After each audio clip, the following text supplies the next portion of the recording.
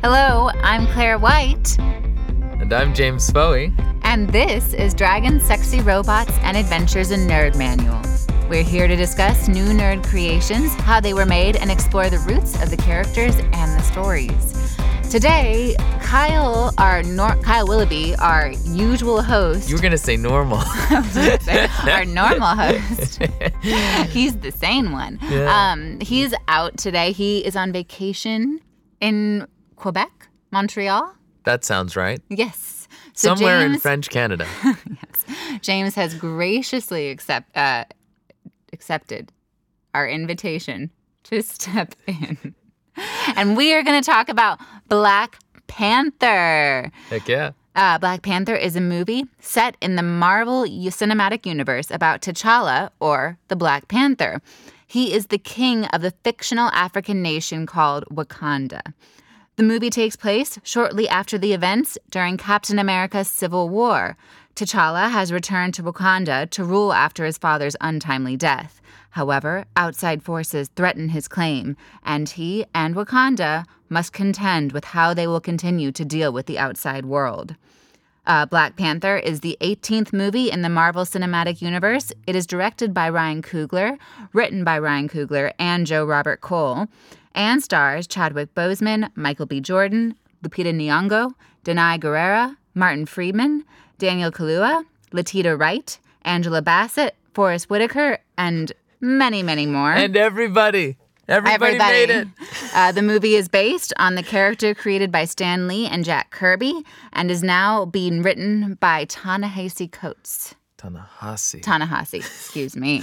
Sorry. James is going to talk about Afrofuturism and a little bit about the character. Yeah, thank you so much for including so much about the character in the intro, because I'm going to talk the smallest amount about the Black Panther comics and then get into Afrofuturism, what it is, what art is Afrofuturist, and what Afrofuturism is trying to do.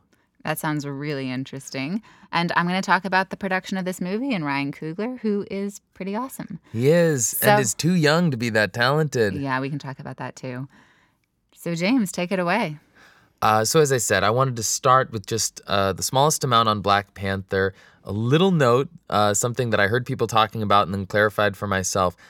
Black Panther is always associated as a comic with the militant part of the civil rights movement and Black Power, which is not wrong, right? But at the same time, one should note that it did actually get written before the Black Panther parties were being formed across the United States. Particularly, they didn't call their party Black Panther because of the comic, did they? No, unrelated. So it just happened to be... Yes, it started in Alabama, actually, and then more famously kicked off in Oakland. This and is the Black Panther movement, not the Black Panther comic. Yes, yeah, not the comic, but the party. That was... okay. Yeah. No, thank you for clarifying, because I didn't know.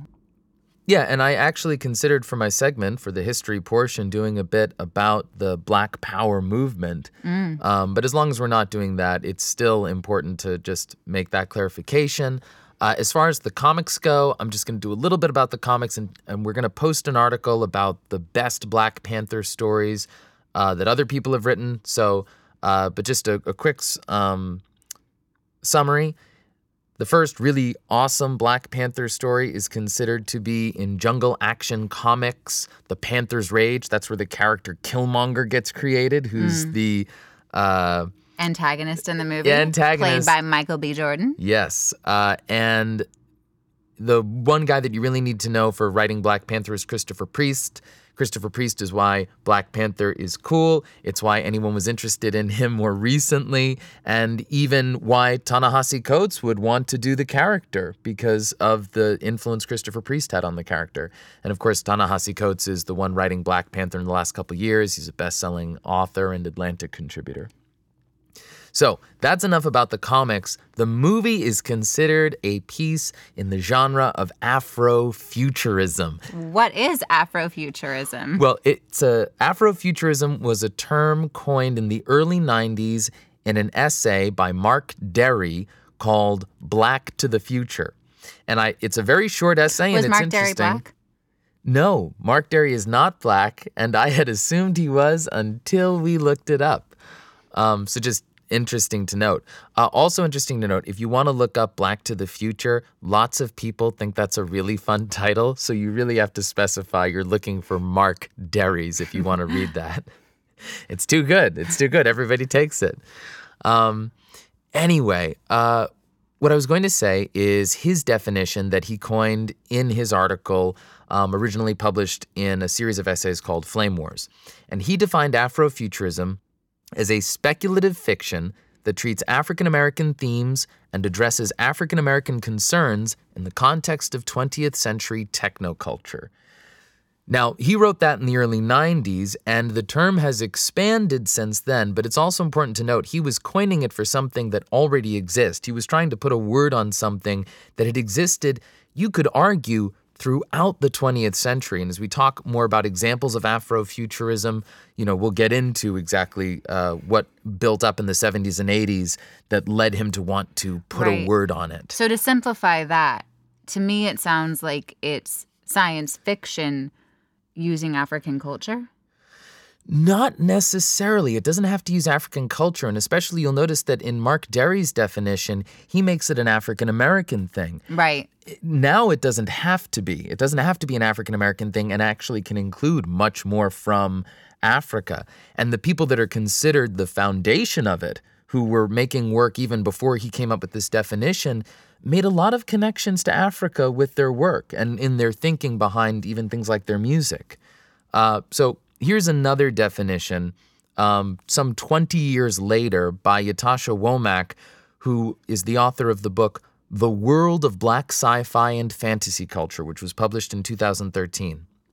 She defined Afrofuturism as the intersection between Black culture, technology, liberation, and the imagination. And this is an important part, skipping ahead, essentially helping to reimagine the experience of people of color. And that's something we're going to get into, and why Black Panther can be Afrofuturism even when the characters are primarily African.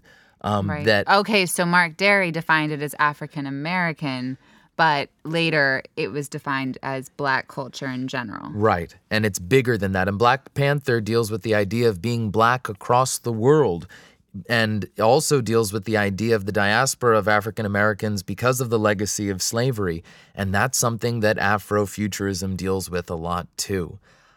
So the themes of Afrofuturism, if I can just do a few, when we talk about what are African American themes in Mark Derry's definition, one of them is Black people as aliens. You can see a real easy sci-fi connection there.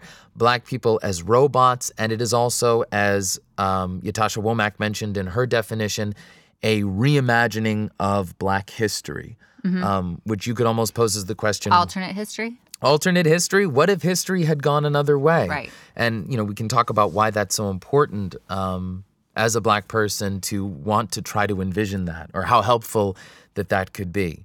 Black people as aliens, once again, we're talking about the diaspora from Africa, where you are someone from a foreign land being forcibly put into another land. You are an alien, and then, you can take that to the next sci-fi level. As a robot... Is that a slave thing? Yeah, well, it is. So a professor of Africana at Brown University, Tricia Rose, talks about how a robot is a tool for labor, for capitalism. And at one point in our history, Black people in America were as well. Mark Derry brings up in one of his articles the reminder of something that we've talked about in this podcast before, where the word robot comes from. That Carol, is it Capek? Is that how you say that? I would.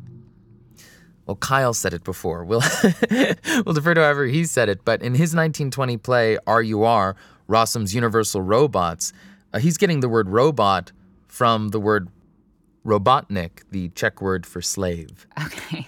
I remember that. Yeah, so these are really easy connections to make. Right. Black people as aliens and Black people as robots is not a big stretch to make when you start doing science fiction and using that symbolism to grapple with those concepts and reimagine ways of dealing with them. One of the other things I just want to mention, which I thought was a really neat idea, just connecting that in a story, if you Mark Derry mentioned imagining Frederick Douglass and the way that he learned to read, stole his literacy against the will of his masters as a way of him gaining consciousness in the same way that a robot, yes, could gain consciousness through learning about humans. Yes, and then decide, hey, it's time for the robot uprising. Right. And Frederick Douglass learning to read was the first catalyst for him trying to seek his freedom, because it was how he learned that there were places where people believed that black people shouldn't be slaves. And he didn't know that that idea existed anywhere until he learned to read and read about the abolitionists. So, once again, easy connection, easy to see how that could become something for a science fiction story with our modern understanding of robots and the themes we like to play with there. The third one I mentioned aliens, robots, and the reimagining of black history. What if it had gone a different way? Alternate history. Alternate history, yes. Wakanda in Black Panther is a great example of that, because in the Black Panther comics and in the film that's out right now, Wakanda is an African nation that was never colonized. It never faced imperialism from an outside force. It was too powerful. It was too powerful. Its people were never made into slaves. So it doesn't have that legacy. Instead, untouched, it continued to develop, and with its bounty of natural resources and strong leadership from the monarchy, the Black Panthers, it is the most, at least one of the most technologically advanced nations on Earth. And that is a fun reimagining. You can imagine the appeal of that. So, we talked about Black Panther being Afrofuturist a little bit. What other art is Afrofuturist? Where does it come from? What was going on that made Mark Derry say, we need a word for this? One of the people that is considered foundational, the base of the pyramid to Black futurism, always brought up Sun Ra, the musician. An example would be his album Space is the Place, 1973. Now, to Sounds great. it's a great title. It sounds like a disco funk album. It's not, though. I was playing it earlier. The thing is, it's jazz. Do you know what I mean? Like, Right. I listen to it, I'm like, I don't know that I guess you say it's from the 70s and you hear Space is the Place. Yeah, you're thinking techno, that kind of thing, which there is Afrofuturist techno, but Space is the Place to me sounded a bit more traditional. Disco, not techno. Yeah. But Sun Ra has some really interesting ideas that were behind his music and that he brought up in Black Studies classes that we'll get to later. Another example, the film The Brother from Another Planet. That's from 1984, directed by John Sayles. That's a film in which an alien who resembles a black man and is mute is chased through the streets of Harlem by space bounty hunters. You get it. Octavia Butler, the author, is also brought up as foundational, like Sun Ra is, to the idea of what Afrofuturism is. Her book, Dawn, the first book in the Xenogenesis trilogy, is actually going to become a television series directed by Ava DuVernay. I have heard about that. Yeah, and she's Ava DuVernay is directing A Wrinkle in Time that's going to be coming out soon, and we'll be talking about on the podcast in the future. Another example, real easy to get, 1993's milestone comic created by Dwayne McDuffie and M.D. McBride called Icon. And this is about a character who, much like Superman, is an alien that crashes as a baby and lands in the United States on planet Earth, but it's in 1839. And the alien baby imitates the first creature it sees, which is a slave woman, and so it takes on that appearance, and it's a black male that then grows up with Superman's super strength, flight, and invulnerability. Wow. Yeah, that sounds awesome. And real intriguing, doesn't it?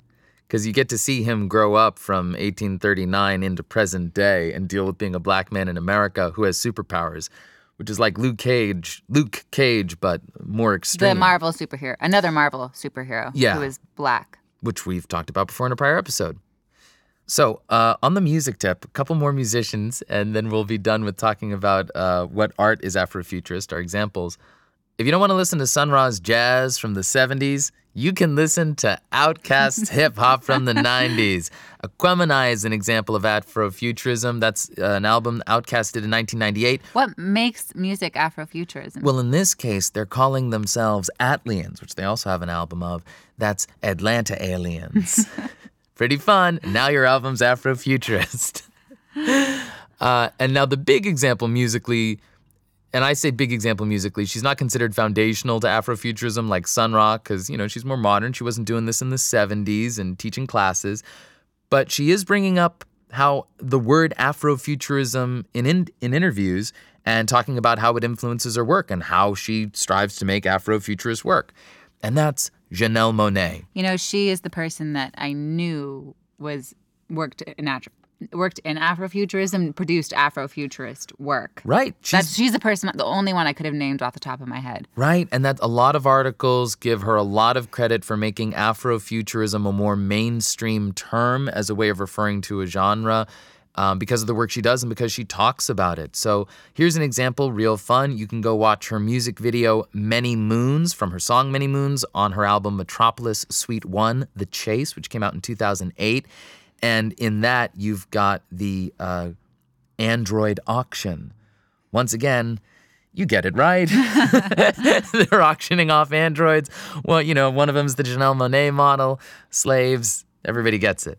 And just a quote from Janelle Monáe talking about it, because it applies to more than just Black people. And Afrofuturism has become something that has relevance to many kinds of people because of this. She said, "When I speak about science fiction in the future and androids, I'm speaking about the other, the future form of the other. Androids are the new Black, the new gay, or the new women." And that's why Afrofuturism, even if it is especially relevant to Black people, is relevant for everyone, because everyone is some kind of other. At one point or another, it's relevant to a lot of people. And there's a lot of, I think, white children in America who feel other. Yeah. And Afrofuturism can appeal to them as well. So, that said, I want to finish my segment by talking about what Afrofuturism is hoping to achieve. Ytasha Womack, who I mentioned, wrote that big book on Black sci-fi and fantasy in 2013 on what Afrofuturism is now, talks about how racism can give you the impression that all you've ever been is a slave, or that all you are in the present is a person that can be abused by the police. And it's hard to chart a positive present and positive future when that's your idea of yourself. That's the story that you have been told about yourself. And the reimagining part of Afrofuturism is saying, what if that didn't have to be my story? What if I had another story? And I could see that and tell that, and that could inform my present by reaching for that. Wow. Oh, Afrofuturism it's a heavy thing. It's a heavy thing, what inspires it and what it's trying to do. And I said I would get back to Sun Ra, so now I am, and I want to actually do a direct quote from an Afro-American Studies 198, The Black Man in the Cosmos class that he taught. This is a quote from a lecture from that, and I got this from a Vulture article by Ashley Clark. Sun Ra said in this lecture, "I'm thinking about the future of Black Egypt, which is outside of the realm of history. History has been very unkind to Black people. So actually what I'm always talking about is the myth, and nothing that has ever been is part of what I'm talking about, because I'm saying that Black folks need a mythocracy instead of a democracy, because they're not going to make it in anything else. They're not going to make it in history." That is so dark. Yes, it is. But I'd like to end on notes of optimism, because that's really at the heart of Afrofuturism, even though it can show dark dystopian alternatives for the future and Black people's place in the future. Overall, liberation is a part of it, as I mentioned in Ytasha Womack's definition earlier. So I want to quote Samuel R. Delany, and I want to quote Mark Derry. Mark Derry first. "Hope is a speculative fiction." And the Samuel R. Delany quote will be from his essay, The Necessity... That's dark too. hope is a speculative I fiction? guess. Okay. It can be, but we engage with hope in our lives in a positive way. And to think that, like, oh, when you write speculative fiction, you could be writing hope. And when you read it, you could be reading hope. I think that's beautiful. I found it uplifting. Claire's turned it on me. In Samuel R. Delaney's essay, The Necessity of Tomorrows, we need images of tomorrow, and our people need them more than most. Without an image of tomorrow, one is trapped by blind history, economics, and politics beyond our control. And nothing gives such a profusion and richness of images of our tomorrows, however much they may need to be revised, as science fiction. Yeah. That's my positive end to my segment. Yeah. Well, you talk about being able to express your thoughts or express things that are dangerous.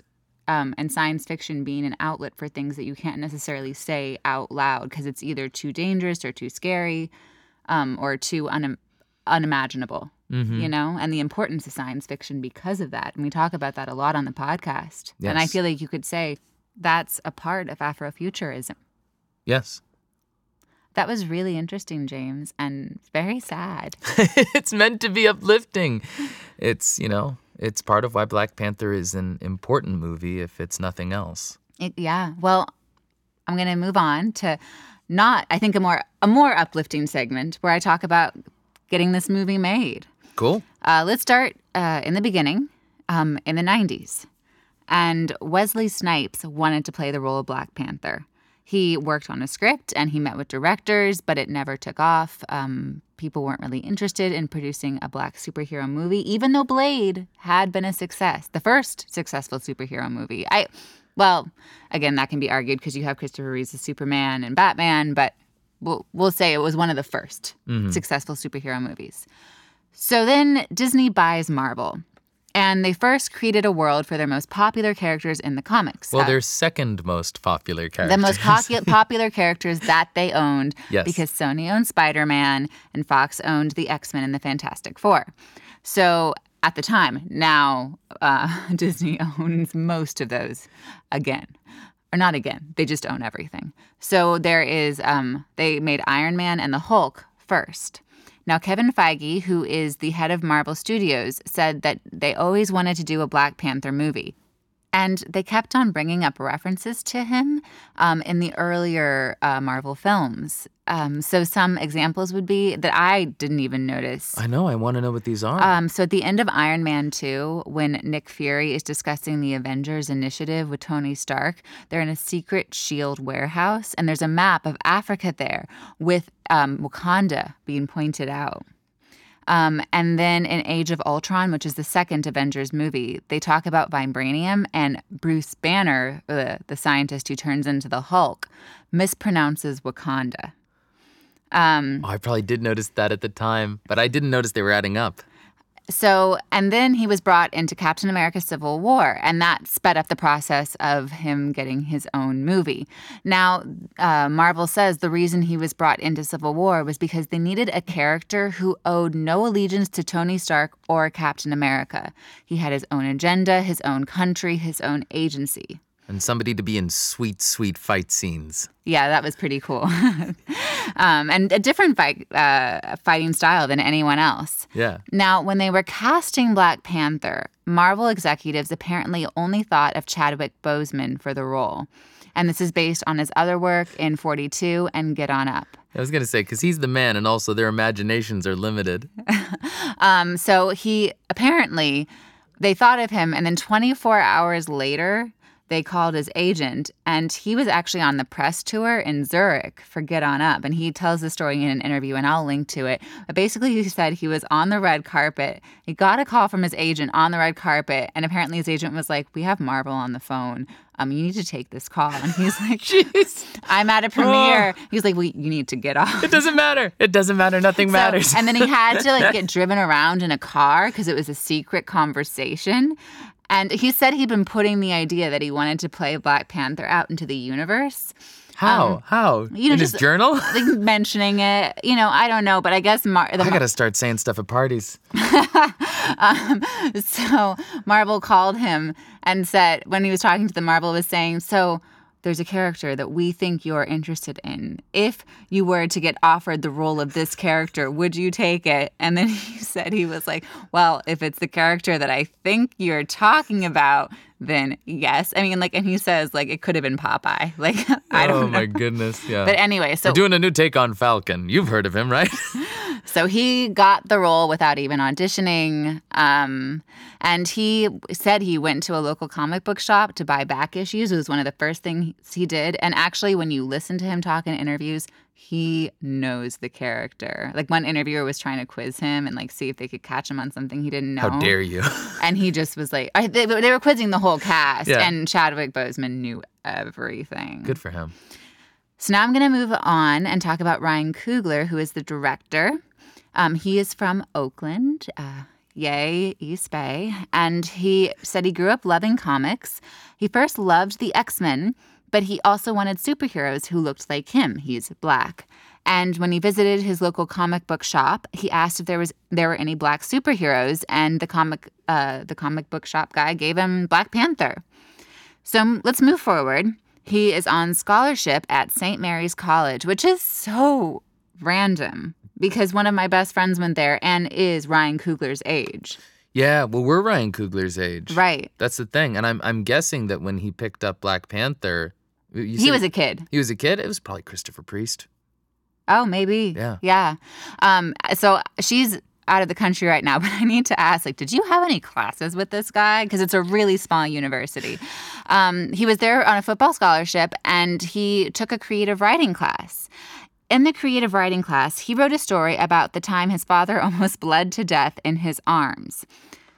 His professor called him in and asked him what he wanted to do with his life. He said he maybe wanted to become a football player, but if that didn't work out, become a doctor, be a positive influence in his community. And this professor told him that he should become a screenwriter because he could reach more people that way. What a wild idea. At St. Mary's, this professor at St. Mary's. You want to help people, don't be a doctor. Be a screenwriter. My goodness. Coogler said he thought she was crazy, but he couldn't get the idea out of his head. St. Mary's canceled its football program, and I kind of remember when this happened as well. I remember my friend telling me. And so he went to Sacramento State and became a finance major on a football scholarship. And he said even though he was a finance major, he took every film class he could. And by the time he graduated, he loved filmmaking. One of his professors told him about USC Film School, which is one of the best grad film schools in the United States, at least probably in the world. I assume in the world. That's California Pride maybe talking about. I believe you. Yeah, I think, well, no, it's USC and NYU, I think are the top film schools. So he said it was either go there or play football, but his chances at football weren't that great. He said he wasn't quite fast enough, wasn't quite tall enough. So he got into USC and he drove to LA. He actually lived out of his car for the first semester. But he made a series of short films, and this caught the attention of Forest Whitaker. And I guess Forest Whitaker called him in and he said, what kind of story would you like to tell? And he told him the idea for the movie that would eventually become Fruitvale Station. And Forest Whitaker financed it. And Fruitvale Station was his first film. It was about the last 24 hours of Oscar Grant's life. For those who don't know, Oscar Grant was a young, unarmed black man shot by a white police officer while coming home from San Francisco on New Year's Eve. It was also one of the first time that a police shooting was caught on camera. It was when cell phones were just starting to have cameras and the ability to take videos on them. And where everybody has it, yeah. Right, so they could document that. This movie made a name for him. This is when I heard of him. It won the Sundance Grand Jury and Audience Prize in 2013. So what this movie did for him is it got him Creed. Which is also funny because you mentioned him living out of his car while going to school. I think there was a point in Sylvester Stallone's life where he was living out of his car when he was writing Rocky. He got Stallone to do the movie or got the movie. They bonded in that way. So we both worked harder than James Foey ever has, right? Of course. We need to do something. He co-wrote Creed with his friend Aaron Covington, and it was actually Coogler's idea to focus on Adonis Johnson, Apollo Creed's son, and let Rocky be the trainer. So Creed then was a huge success, brought him to the next level. Also brought somebody else to the next level, I feel like, too, who he had in Fruitvale Station as well. Oh, yeah, Michael B. Jordan. Yeah. Michael B. Jordan, I think he had already gotten the Fantastic Four from Fruitvale Station, though. Oh, really? Yeah, which didn't do well, and I don't think it hurt his career. But I haven't seen any of the Fantastic Four movies. Yeah, I've heard they're not worth it. Yeah.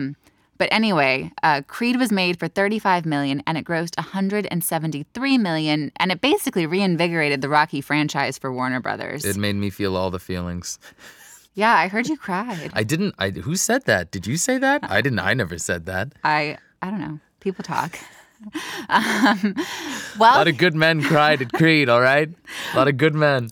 While filming Creed, he got a call from Nate Moore, who at the time and might still be the only African-American producer for Marvel. And he had just seen Fruitvale Station, and he thought Coogler would be a really good fit for Black Panther.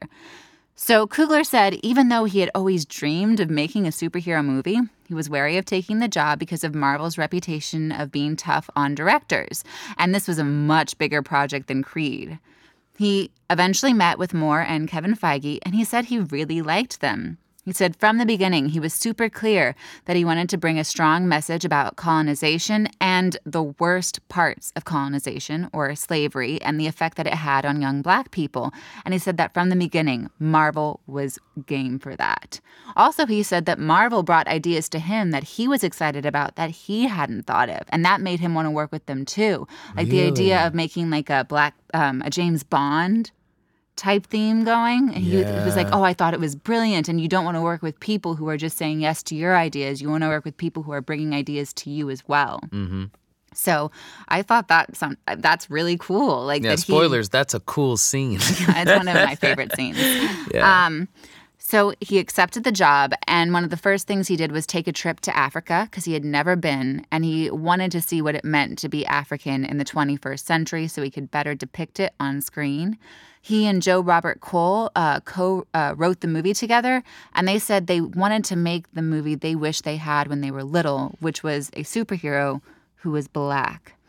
And they wanted to explore the dialogue between African Americans and Africa. And one other thing he said, which I thought was super interesting and kind of fits in well with our podcast, was that he believes that Coogler believes that comic book movies are our current society's culture and myth making. So by creating Black Panther, he is creating a new myth or expanding on a myth. And Sun Ra said, we need a mythology. A mythocracy. There it is. We need a mythocracy. So he's following in Sun Ra's footsteps, or doing as he said he should do. He's doing his part. I'm going to really, really briefly and probably really poorly talk about the Black Panther soundtrack. And I want to, I'm doing this for Kyle because Kyle was so excited about this soundtrack. And he, a while ago when he thought he was going to be able to do it, this is what he wanted to talk about was the Black Panther soundtrack more than anything else. Yeah. So Kyle, if you want to like write something up and post it for what explaining what I missed, please do. But Kendrick Lamar, who is considered one of the greatest rappers, I think of all time, one of the greatest rappers in the game right now. Definitely that. I didn't know he was being considered for all time status. Yeah, I think he's on his way. Okay. And he's younger. But anyway, he curated the soundtrack. And Coogler said he'd been a fan of Lamar's ever since his mixtapes and had been trying to track him down for years. Eventually, they sat down and Coogler told him how much his music had affected him. And they decided that if they had an opportunity, they would want to work together. So when Black Panther rolled around, Lamar had just finished working on his album Damn, which did very well. So they talked and decided that Kendrick would come do a couple songs on the Black Panther soundtrack. And apparently Marvel was very supportive of this. Why wouldn't you be when one of the greatest rappers currently rapping wants to, hottest rappers, I should say, as well, wants to work on your soundtrack. Especially when you think about, I don't know if you're about to say this, the way Marvel isn't known for its music and its movies, as Kyle has talked about on the podcast before. Right. And instead of just doing a few songs, apparently he saw a bit of the movie and was like, no, I'm going to do the whole thing. So he produced and curated the Black Panther album with Anthony Top Dog Tiffith. I'm sure I've embarrassed myself by saying that. And he really tried to bring in artists from all over the world. The soundtrack is #1 on the Billboard chart. It's the biggest first week of an album since the Suicide Squad soundtrack. We're recording this about 2 weeks after the movie came out, and the soundtrack came out before then. It is still on top of the Billboard charts, so it has done very well. I've listened to it a ton. I know you have. Yeah. Actually, before I came in here, I could hear the street noise, and I could hear the one of the songs in the soundtrack just blasting on the street. So it's everywhere. Yeah. I'm also going permeating our culture right now. Yeah, Black Panther is permeating the culture. Speaking of that, I'm going to also talk about just briefly about some of the worst things that have come out of Black Panther, which is some of the horrible people that of course have surfaced when a Black superhero movie comes out. There was an alt-right Facebook fan group which took credit for the attack against The Last Jedi film, and they said they didn't like that film because it introduced more female characters into the Star Wars universe. Who wants that? So they tried to sabotage its rating on Rotten Tomatoes. And sabotage the Last Jedi's rating on Rotten Tomatoes, and they were calling people to do the same for Black Panther. The page is called Down with Disney's Treatment of Franchises and Its Fanboys. Facebook has removed the page and the event, and Rotten Tomatoes said it was aware of the plan and would block any users engaging in hate speech in the comments. Back to something more positive than the some of the worst people coming out of the woodwork. This is the first time that a major studio has greenlit a Black superhero movie with an African-American director and a primarily Black cast. And just if you get an idea of the hype around it, I knew people were excited about it. I guess I did realize how big it was. In May 2016, the hashtag Black Panther So Lit started trending on Twitter when casting details were coming out. And I feel like that hashtag has gone like up and down trending ever since. So you may ask, did it live up to the expectations? Is it so lit? Yeah. Is it so lit? Did Marvel make good on its investment? Do you have a guess? Oh, I think we know. Yeah. It brought in $241 million in its opening weekend, which is the biggest February opening on record. It almost doubled financial expectations. And expectations were high. They were very high. Second biggest domestic debut ever. It's the top grossing film directed by a Black director in history. We're recording this, again, like I said, after it's been out for 2 weeks. It has the top second weekend of all time. It's actually tied with Jurassic Park for that title and right behind The Force Awakens. It had a 47% decline in audience, what's it called? Attendance, that's the word. And I know that doesn't sound great, but it's actually one of the lowest ever for a superhero movie and one of the lowest for a film with a budget bigger than $200 million. So far, it has a global haul of $704 million. It's going to make $1 billion and be one of like the 20-some films that ever has. As far as stats go, it has a 96 score on Rotten Tomatoes and an audience score of 76. So some of those fanboys are able to lower the rating. Marvel fanboys, they call themselves. Probably lowered the rating a bit there. You give Marvel fanboys a bad name. That's not, what the average Marvel fan is. I know its Cinescore rating was fantastic, when they pulled people coming out of the film. Yeah. But what do we think of it? I thought it was good. I thought it was really good. And I got to say, I've been telling everyone, since the first trailer came out, I've been scared for if it...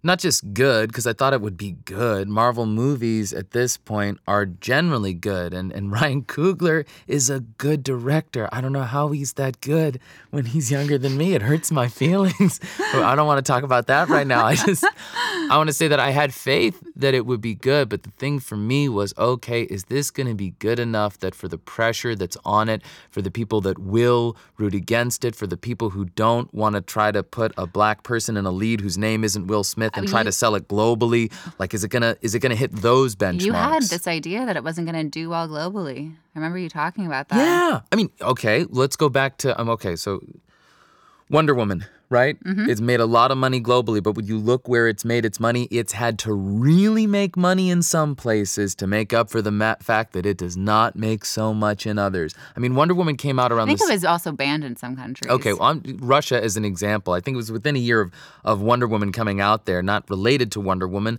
but the Duma, the Russian Congress, decriminalized beating your wife. It decriminalized domestic abuse. So when that's the climate in some countries, how much are they into the good feelings of Wonder Woman and what that represents, you know? And Wonder Woman was good on its own merits besides the female lead thing. It was inspiring for other reasons, but that thing of, okay, we're going to take a black lead and we're going to sell them all over the world when they've always been so scared to do that is, I was feeling like, please, God, let this happen. Let this be good, and let it be good enough to put the naysayers in their place. That's what I needed for it. And it's really hard to watch a movie when you got that kind of a thing going on, you know, for the larger scope of what it is in the entertainment industry to be black and to have black people in film. But I tried to remind myself I was allowed not to like it anyway. And that's why I can say it's still real good. It's still real good. And I think I managed to do that. I walked into the theater and I said, okay, but be honest with yourself. You know, at the end of the day, you got to be honest for this to have value, you know. Mm-hmm. And I thought it was really good. And we can talk about why, but I've already run on at the mouth a lot about it. What did you think about it? I thought it was really good. I think it's disappointing where my expectations were so heightened and I was so excited for it. And I need to see it again, because I feel like I need to go in with, like, you know, less excited. I stopped watching trailers months ago. I couldn't do it. Right, and I was watching them all the time. I did really enjoy it, and there were moments that really gave me chills. But I feel like I don't know if disappointed is the right word. It was hard for it to live up to the hype I had in my head. But I, like, watching it, just like, oh no, this is a really good movie. And I also really liked that it was different than most Marvel movies. It got to be really its own thing. And that's not just because of, you know, oh, hey, look, this is a primarily black cast. It's also that T'Challa as a person outside of his blackness is a different kind of superhero, which is a really cool thing. Once again, you can give a lot of credit to Christopher Priest for. Let's watch a king. And then when you tie in the fact that, no, this is a black king, this is an African king raised outside the touch of imperialism, then we start to get to, to deal with some bigger ideas and Chadwick feelings. Boseman does a really good job with him. Yes, he does. He plays the status so well. Everybody's talking about Michael B. Jordan, and honestly, I think Michael B. Jordan does a great job in this film. I think he does a really good job, too. Oh, yeah, I know you do. Michael Jordan looks good, folks. But Michael B. Jordan, I feel like he had a character that, I mean, for being a Marvel villain, like, okay, he is up against something there because you don't expect him to be as good as he is. Yeah, and I liked him as a Marvel villain more than most. Oh, so much more than most. So much more compelling than most. And I think he managed to do that despite some of the writing. I think a lot of times for him, the story was there to support him, and conceptually what was behind his words was really engaging and interesting and powerful. Right. But the beauty of the language wasn't always there, and I thought he outperformed the text he was given. So a lot of credit to him for that. I also actually, as far as Killmonger, his character was, I think they actually felt they had to make him more evil, like make him an obvious bad guy, and I would have preferred him to be more compelling in the way that he wasn't, like, there's some points in the movie where you're like, that's an evil man. And you could have done with him being a bit more sympathetic. Yeah, or I would have been more interested in him. I mean, he's already so attractive. Can we make him more sympathetic emotionally too? Would that kill you? But anyway, I was going to say that I think in a way that even though I said his text wasn't as good as his acting of it was, in a way because of the kind of character he was playing and how the audience does want to get behind somebody who is a super villain embodiment of the Black Power movement and the most militant aspect of it, T'Challa had to play a black king. an ideal black king. And the weight of that on his shoulders, I thought Chadwick Boseman did such a good job. He is a king, and he's a king that is a real human person while still being inherently noble and raised to be good and powerful at the same time. And to have a vision of a black man like that, that's part of that whole Afrofuturist goal. Can we reimagine this? Can we imagine that for ourselves and see it and then be it? I thought he had that on his back and he was living up to it. Right. He does that in Civil War, too, though. He does. He does. Also, I want to talk about the representation of women in this film. And so much better than, I can't think of another Marvel movie that has represented women so well. Yeah. There's the general, his is a woman. His lead general, his multiple members of the High Council are women. His sister is a tech genius. His ex-girlfriend is a badass spy. His mother holds her own. It just and like thinking back on other Marvel movies and just how these women were also not even questioned. They're just there, and he treats them as equals with respect. Well, equals in the sense that he's the king, but he respects what they're saying. Oh yeah. And it's and like you said, without question, it's just taken for granted. They're just woven into the story. I was thinking of N.K. Jemisin's Broken Earth trilogy, where actually I didn't realize that it had all been women until afterwards. Where we talk about this in another podcast, where you realize that all of the important decisions are being made by women in the books, and this isn't quite the same. But walking out and later realizing, oh my goodness, the women were just everywhere and integral to every plot line. Mm-hmm.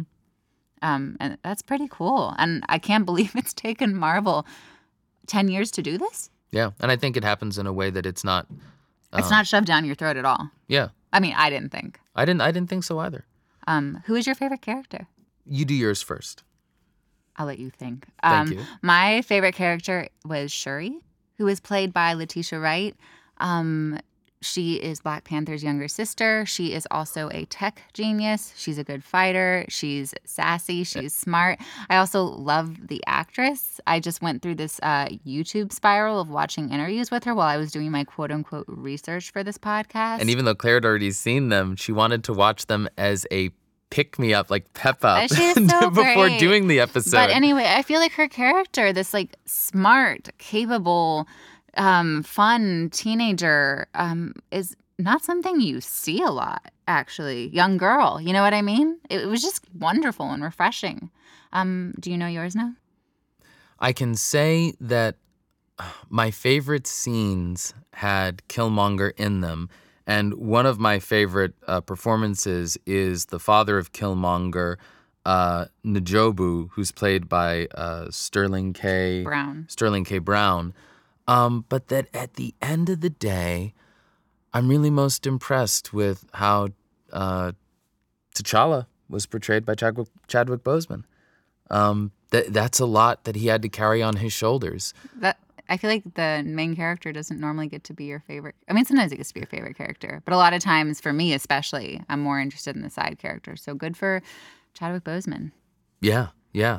And something that's really cool about his character that I want to talk about too before we close is the way he's part of dealing with in the movie this idea of, well, what do people like T'Challa and people like the Wakandans who haven't been touched by imperialism, haven't been touched by slavery, people who have somehow made it through without being completely degraded by those things.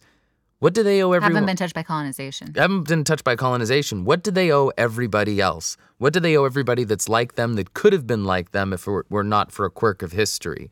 And that's something that's brought up in a really cool way in an article in The Atlantic by Van E. Newkirk II. Van R. Newkirk II. Van R. Newkirk II in his article, The Provocation and Power of Black Panther, because it's something that the movie is, in a way, challenging its audience with. It's Ryan Coogler reaching the community in more ways than being a doctor. Yeah, it is. It is. And what sounds like a silly statement turns out not to be at all if that student is Ryan Coogler, and he's putting those ideas out there in the mainstream. So Black Panther, we recommend it for everyone? Everyone, because it's a great work of Afrofuturism, and everyone deals with being other. Thank you all so much for listening. Once again, I'm Claire White. And I'm James Foey. And we are Dragons, Sexy Robots, and Adventures, a Nerd Manual. Feel free to contact us on our website at dsrapodcast.com. We would love it if you could rate and review us on iTunes.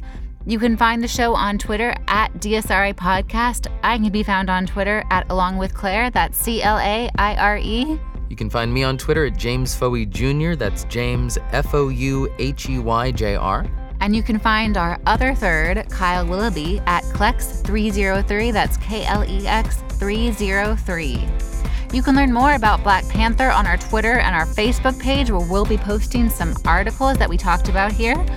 Our producer, who is being a real champ today and also hosting, is James Foey. Our logo is done by Patty Highland, and our theme was composed by Pete Rowan. Once again, this is Dragons, Sexy Robots, and Adventures, a Nerd Manual. Thanks for listening, and we'll see you in 2 weeks.